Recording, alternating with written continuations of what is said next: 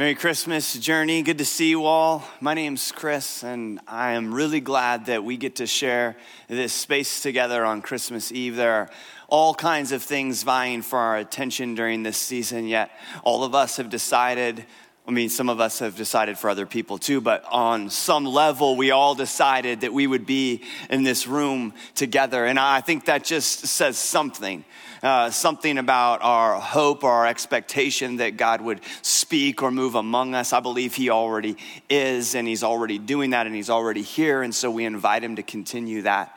It's special to be with all of you today. I think it would be amiss to not even just acknowledge how we've already started, as we had some very powerful and beautiful stories of people just vulnerably sharing what God has done and is continuing to do in their life. And I think we need to acknowledge that when those things happen, the courage that it takes to share that part of them. And it's this reminder for all of us that all of our stories matter, no matter those details, no matter what it is, that God longs to break into that. And that then during that breaking in, he is a God who is with us. And so there's a beautiful start to all of this. Sometimes I hear those stories and I'm like, well, let's just wrap this thing up. Right? But I prepared something, so I'm going to share it anyway with all of you. Today is, in fact, the final day of a season that the historical church calls Advent. And the word Advent means coming. And so what's happening during Advent is that we anticipate with a hopeful expectation the coming of Jesus. The coming of baby Jesus, who is God in the flesh. The coming of Jesus daily in our lives by the way of his Spirit.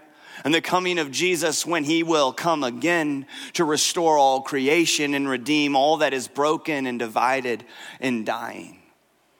But he is coming. And even still, I fear that we have a tendency to become numb to what the birth of Jesus means.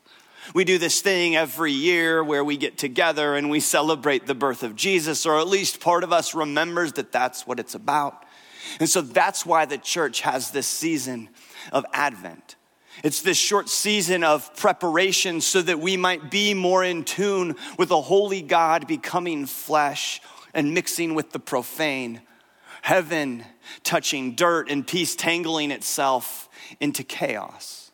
The birth of Jesus shows us that even in the midst of everything that might seem wrong with this world, all heaven is breaking loose.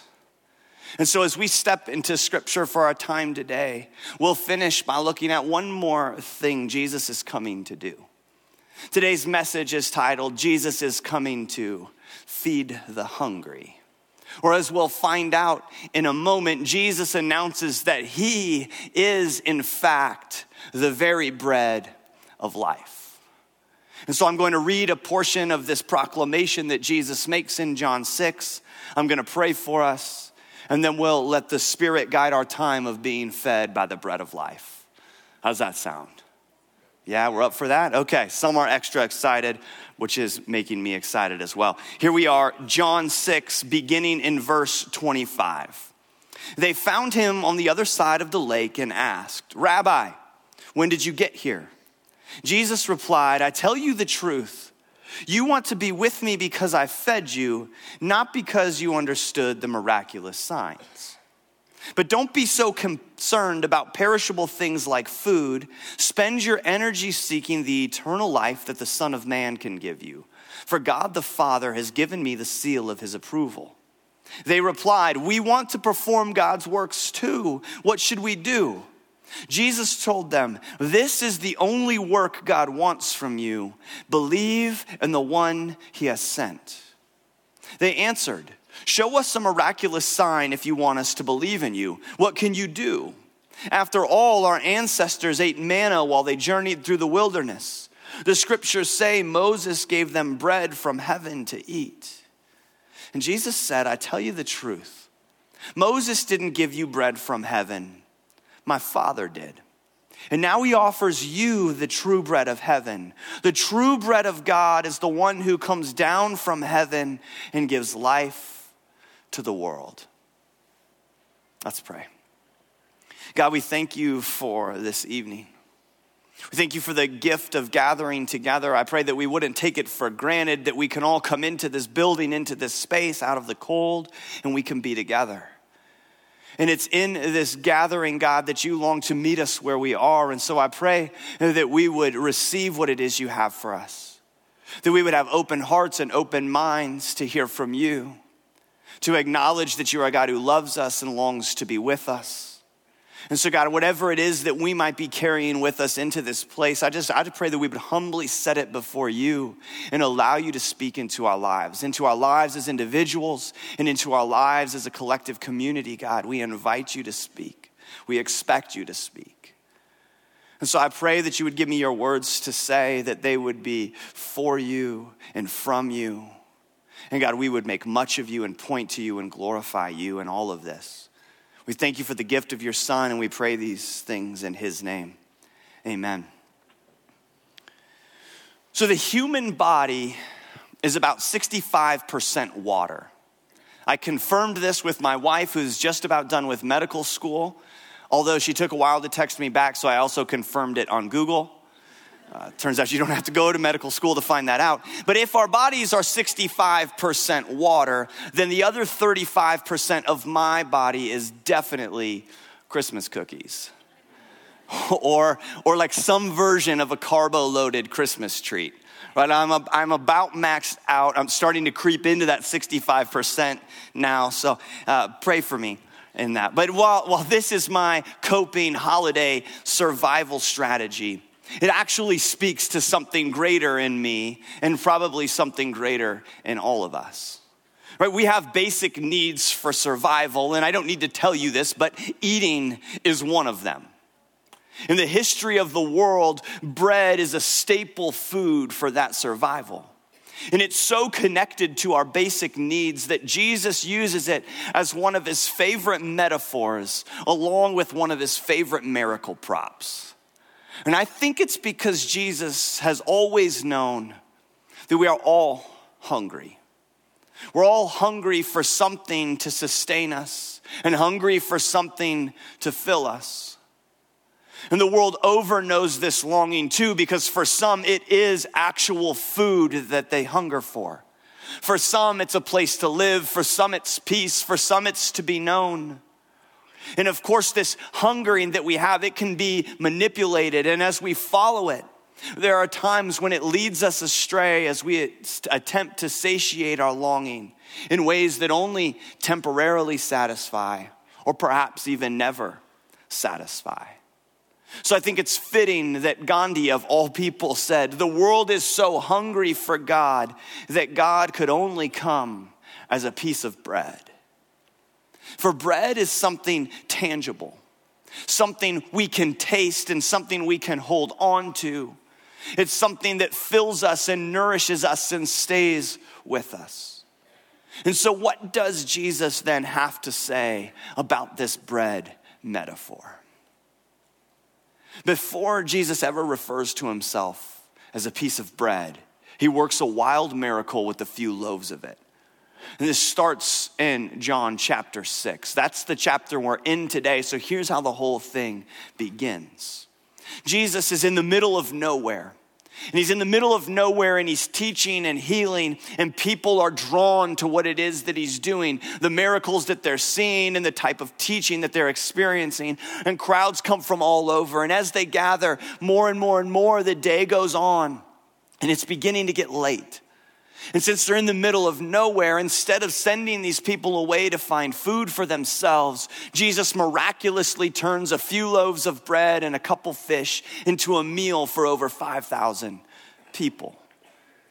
And yet at this point, if you're these people who have gathered around this teacher and healer, and now he's fed you this miracle meal, you are beginning to think of something. You're beginning to think of the prophet Moses, the one who fed God's people with manna from heaven.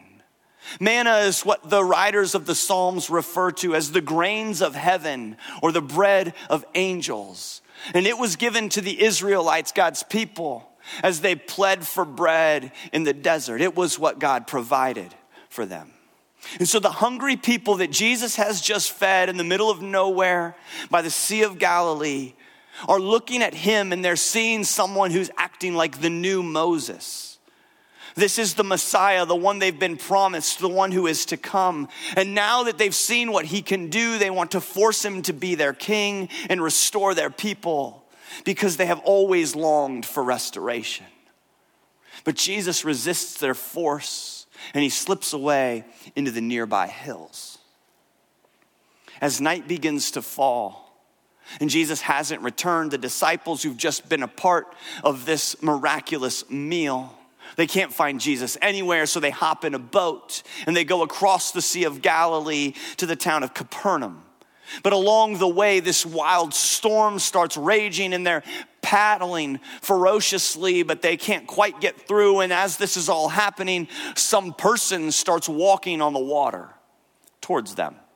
They freak out, naturally, as you would do as well. And finally, they figure out it's Jesus and he communicates who he is and they load him into the boat and everybody makes it across the Sea of Galilee to Capernaum safely and they can go to bed. But then the next morning comes and the crowd of people that Jesus had been feeding and healing and teaching, they can't find Jesus. They're looking all over for him. It occurs to them that he's not there anymore, so all of these people, the 5,000 plus, load up in boats as well, and they head across the Sea of Galilee to Capernaum. And it's there that they find Jesus teaching in a synagogue. And as all of this was building, they ask him this question when they find him. Rabbi, when did you get here? That was their question. All of that, and that was their question. So let's pick up the story with Jesus' reply in verse 26. Hear how he's replied to their question. Rabbi, when did you get here? Jesus says this, I tell you the truth. You want to be with me because I fed you, not because you understood the miraculous signs. But don't be so concerned about perishable things like food. Spend your energy seeking the eternal life that the Son of Man can give you. For God the Father has given me the seal of his approval. Hold on, so when did he get there? Right, like that's not an answer to their question. Jesus gives them a sermon when they asked when he got there. Right, and so he's saying something about what it is they're really asking. He knows what it is they're seeking. He knows what it is they're after. They're after something more. They're trying to understand. And so he tells them, here's what you should be after. Spend your energy seeking the eternal life that the Son of Man can give. That's what they should do. And so that lends itself to this question, right? What is eternal life? As what would happen when a lot of people on a day like this, on Christmas Eve, show up in a room like this, my guess is we have lots of definitions of what we think eternal life is or isn't. And so instead of just adding my definition to that, I'll tell you what John, the author of the gospel we're reading from today, describes eternal life as. He defines it later in John chapter 17, and here's what he says it is. He says eternal life is knowing God, the only true God, and Jesus Christ, the one God sent to earth. So eternal life is fully trusting Jesus with all of who we are. It is to enter into his kingdom, which is God's will on earth as it is in heaven, and it's happening in the here and now. The kingdom of God and eternal life, it is a gift for the present. Scholar N.T. Wright says it like this. He says the whole point of what Jesus was up to was that he was doing close up in the present what he was promising long term in the future. This is not the idea of simply saving souls for a disembodied eternity, but rescuing people from the corruption and decay of the way the world is presently so they could enjoy the present renewal of creation, which is God's ultimate purpose. This is eternal life, that you would get to be a part of what God longs to do in the present, in the here and now. It's happening in this moment. And so then their interaction, now that Jesus calls them to this, continues on. They reply to him, we want to perform God's works too. What should we do? Right? How do we get it? How do we earn it? And Jesus told them, this is the only work God wants from you. Believe in the one he has sent. That is, fully trust in Jesus with all of who you are. And when he told them this, they answered, show us a miraculous sign if you want us to believe in you. What can you do? After all, our ancestors ate manna while they journeyed through the wilderness. The scriptures say Moses gave them bread from heaven to eat. They want another miracle. Why is it crazy that when Jesus says, here's what you need to do, believe in the one who God has sent, they're like, show us another miracle? It's crazy because these are the same people who were on the other side of the Sea of Galilee who had no place to get food, and Jesus took 5 loaves and 2 fish and he fed them all, over 5,000 people. Pretty miraculous if you ask me. Why did they show up in that place in the middle of nowhere in the first place? Because they saw Jesus performing miraculous healings and teaching in ways that nobody else was. They were drawn to his miracles twice already. And now they show up at this 3rd time. And he says, here's what you got to do. The only work God wants from you is to believe in the one he sent. And they're like, well, show us another miracle, genie boy. Right? Like, they're like, give it to us one more time. But the whole context of Jesus' upcoming bread of life spiel that he's about to give is centered around the Jewish hope was for a coming of a new Messiah. These people, for generations upon generations upon generations, had been expecting a new Moses, a new prophet to come and return to them this manna from heaven. That's what they believed it should be. And so it makes sense then that all of their history was tied up in this, that they wanted to be sure that this was the one, the Messiah, the promised one, the one who would be the new Moses.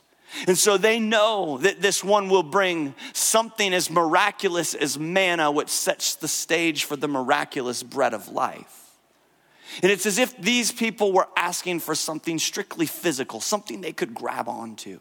And Jesus is about to shift their perspective so that they might see that the physical and the spiritual overlap and intertwine. Everything is in fact spiritual that you're asking for. A present day comparison would maybe be our level of contentment with bread crammed with preservatives. Now think maybe you're like a college age person and you've moved into a dorm. It's the beginning of the semester and you get a loaf of bread and you put it in the cupboard and you close the cupboard and you forget all about it. And then the semester comes to an end. You open the cupboard and you make a sandwich, right? Because the bread's fine, because it's crammed full of preservatives, right? We're hanging on to things that we're meant to hang on to. We're keeping things that we weren't meant to keep. That's what they were doing as well. So in response to them talking about what Moses did, Jesus says this: I tell you the truth. Moses didn't give you bread from heaven. My Father did. And now he offers you the true bread from heaven. The true bread of God is the one who comes down from heaven and gives life to the world. I love that. That is the incarnation. That is why we are here celebrating the birth of Jesus, right? That God sent one down from heaven to earth to give us life. This is what it means that Jesus would come and join us on earth. And so here we have Jesus, who is the true bread of God. And he was born in a town called Bethlehem, which means house of bread. And in that town, he was born in a feeding trough because he was intended to nourish the whole world. Did you catch that? Jesus, who was the true bread of God, was born in a town called Bethlehem, which meant house of bread, in a feeding trough because he was intended to nourish the entire world. Right? How beautiful is that? There's the Christmas story right there. And so here's what happens next. After Jesus says he is the true bread of God, who is the one who comes down from heaven and gives life to the world. Sir, they said. They're super polite all of a sudden. Sir, give us that bread every day. And Jesus replies, I am the bread of life. Whoever comes to me will never be hungry again. Whoever believes in me will never be thirsty. You see, Jesus is greater manna, the ultimate gift coming down from heaven to give life to the world. Life that does not spoil or perish, but endures forever. And by saying, whoever comes, Jesus is issuing an invitation. Whoever comes will never be hungry. Whoever believes will never be thirsty. He's issuing an invitation. If you are hungry, then Jesus is for you. That's what he's saying. And yet, even as he tells these followers this, Jesus says something's still a little off, because he reminds them that even though they have seen him, they still haven't believed.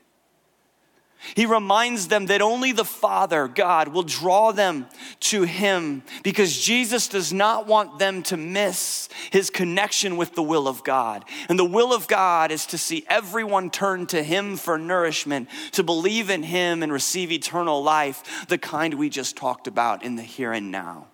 The kind that begins when you ingest the bread of life.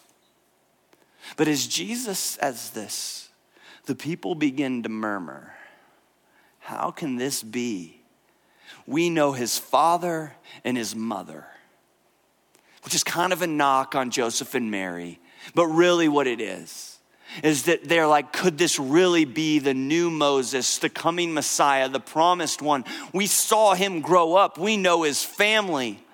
We watched him walk around in this place. Could he really be the one? And as they're thinking this and asking this, Jesus is just like, okay, chill. That's my translation.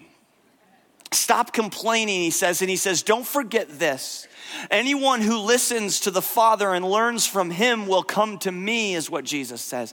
He's saying this God that you've been following all along will always point to me. That's what it is. Jesus is saying that in fact, he is what God has to say to the world. And he drives this home by telling the truth again. We pick it back up in verse 47. He says, I tell you the truth. Anyone who believes has eternal life. Yes, I am the bread of life. Your ancestors ate manna in the wilderness, but they all died. Anyone who eats the bread from heaven, however, will never die. I am the living bread that came down from heaven. Anyone who eats this bread will live forever. And this bread which I will offer so the world may live is my flesh. Hold up. We were pretty on board, like it sounded like a nice baking scene until he brought his flesh into it. But before that, he says that he's the living bread and anyone who eats him will live forever. The only time we read of anyone eating something and living forever in the entire Bible is when Adam and Eve ate the fruit from the tree of life in the Garden of Eden. That's the only time where eating something and living forever are connected. And so by putting two and two together, being the biblical scholar that I am, I'm guessing it's a big deal that Jesus said this. But he ends it with these three words.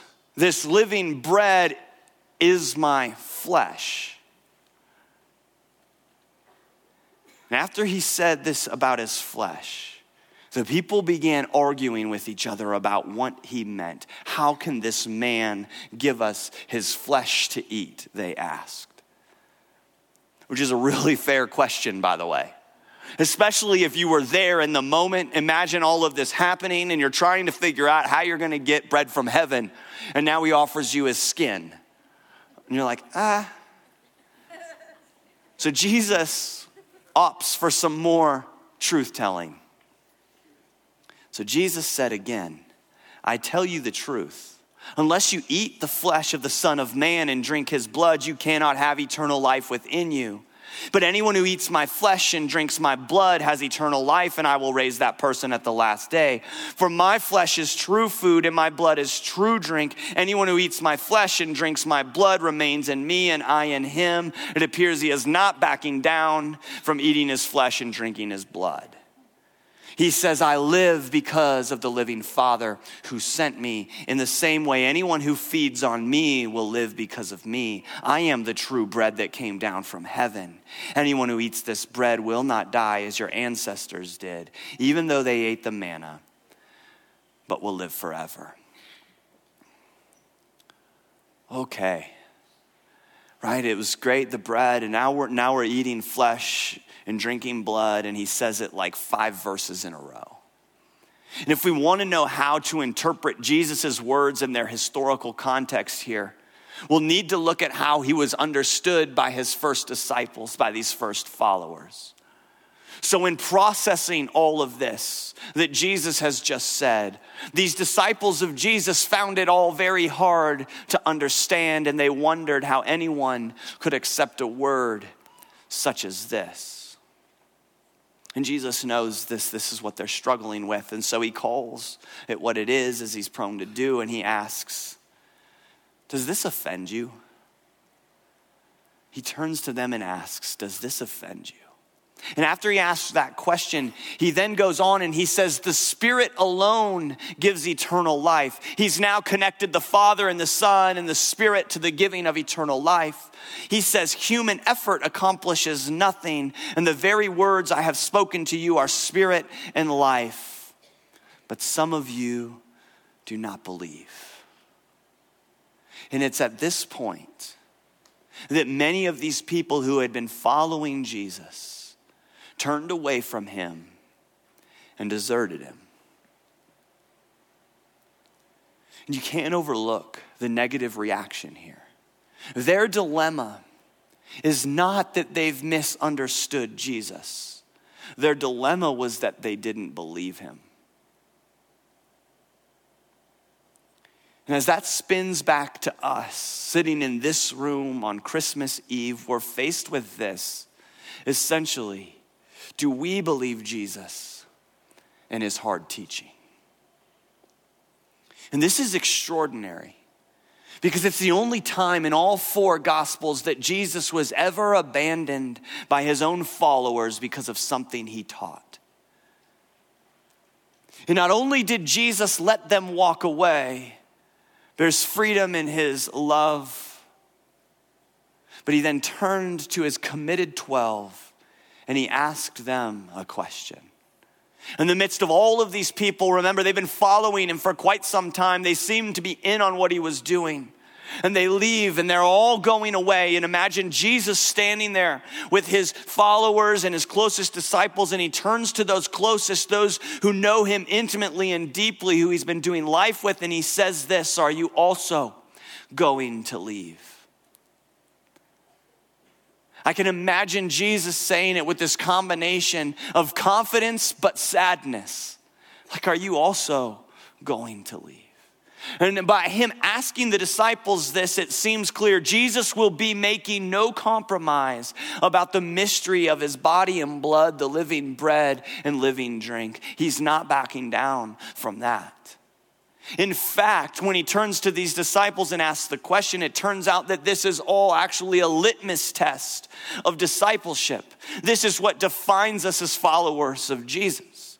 And so here's how Peter responds on behalf of all 12 of the disciples when Jesus says, are you also going to leave?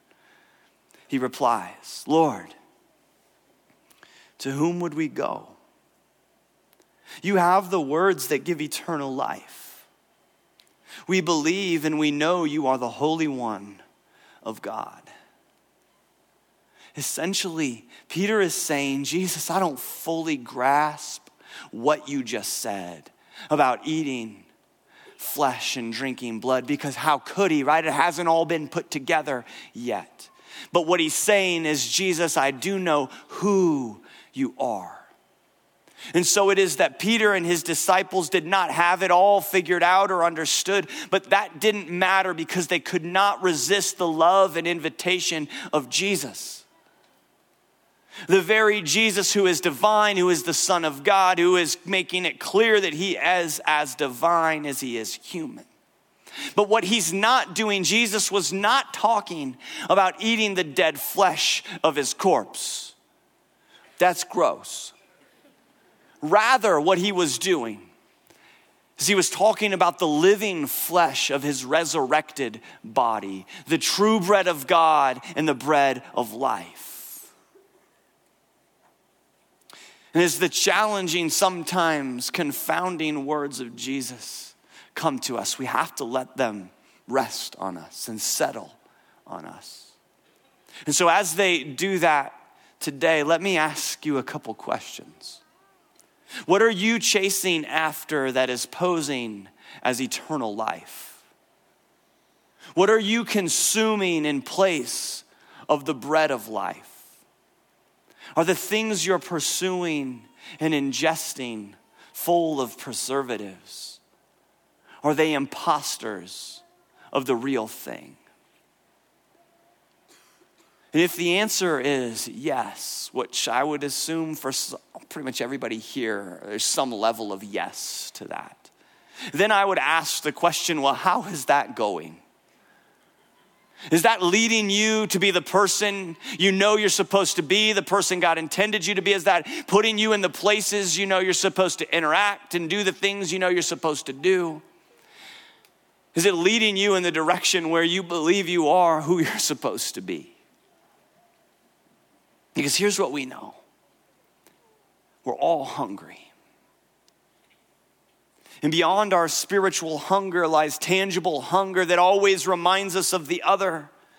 But the reality is that there is a tangible hunger the world over, and the satiating bread of life is not just here in this valley. Right? Lest we forget, Jesus is also tangible in his provision as he feeds those who are actually hungering. And so he invites us to do the same, to meet the needs of those in need. To consume the bread of life is to hand it out to those who need it. We cannot choose the bread of life and ignore the people Jesus fed. We cannot follow the marginalized one and forget the marginalized he came for.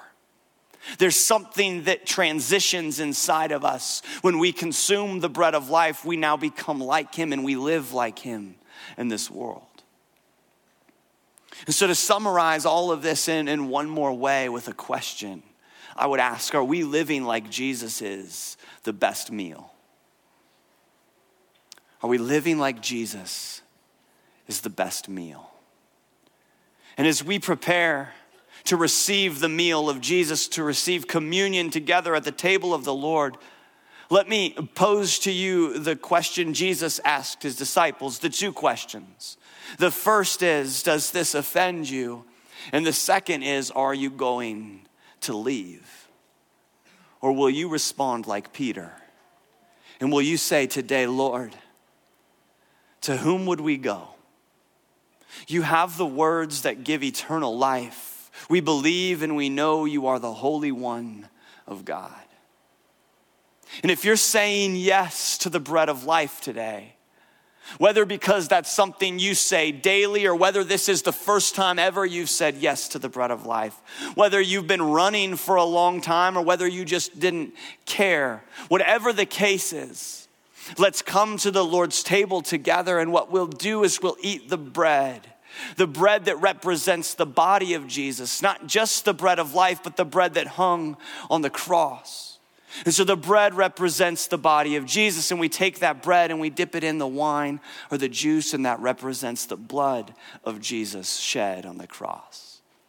And as we eat and drink the body and blood of Jesus, we are remembering the saving death of Jesus, but also acknowledging that he is the only one who sustains us, the only one who heals us, the only one who saves us, the only one who makes us whole. And once we've eaten, once we've come humbly to the table and we've eaten the bread and we've drunk the wine, we are now full again so that we might join the work of the kingdom of God and pour out our lives in the same way as the Jesus that we follow. We go and now we join Jesus as resurrected people, living bread ourselves in the world. And so whenever you're ready to come to the Lord's table and receive the bread and the wine, you can do that. We'll make a line on one side, and then we'll take the bread and dip it in the wine or the juice and head down the other. get a good flow going there. If you need gluten-free bread, it's on the outer tables.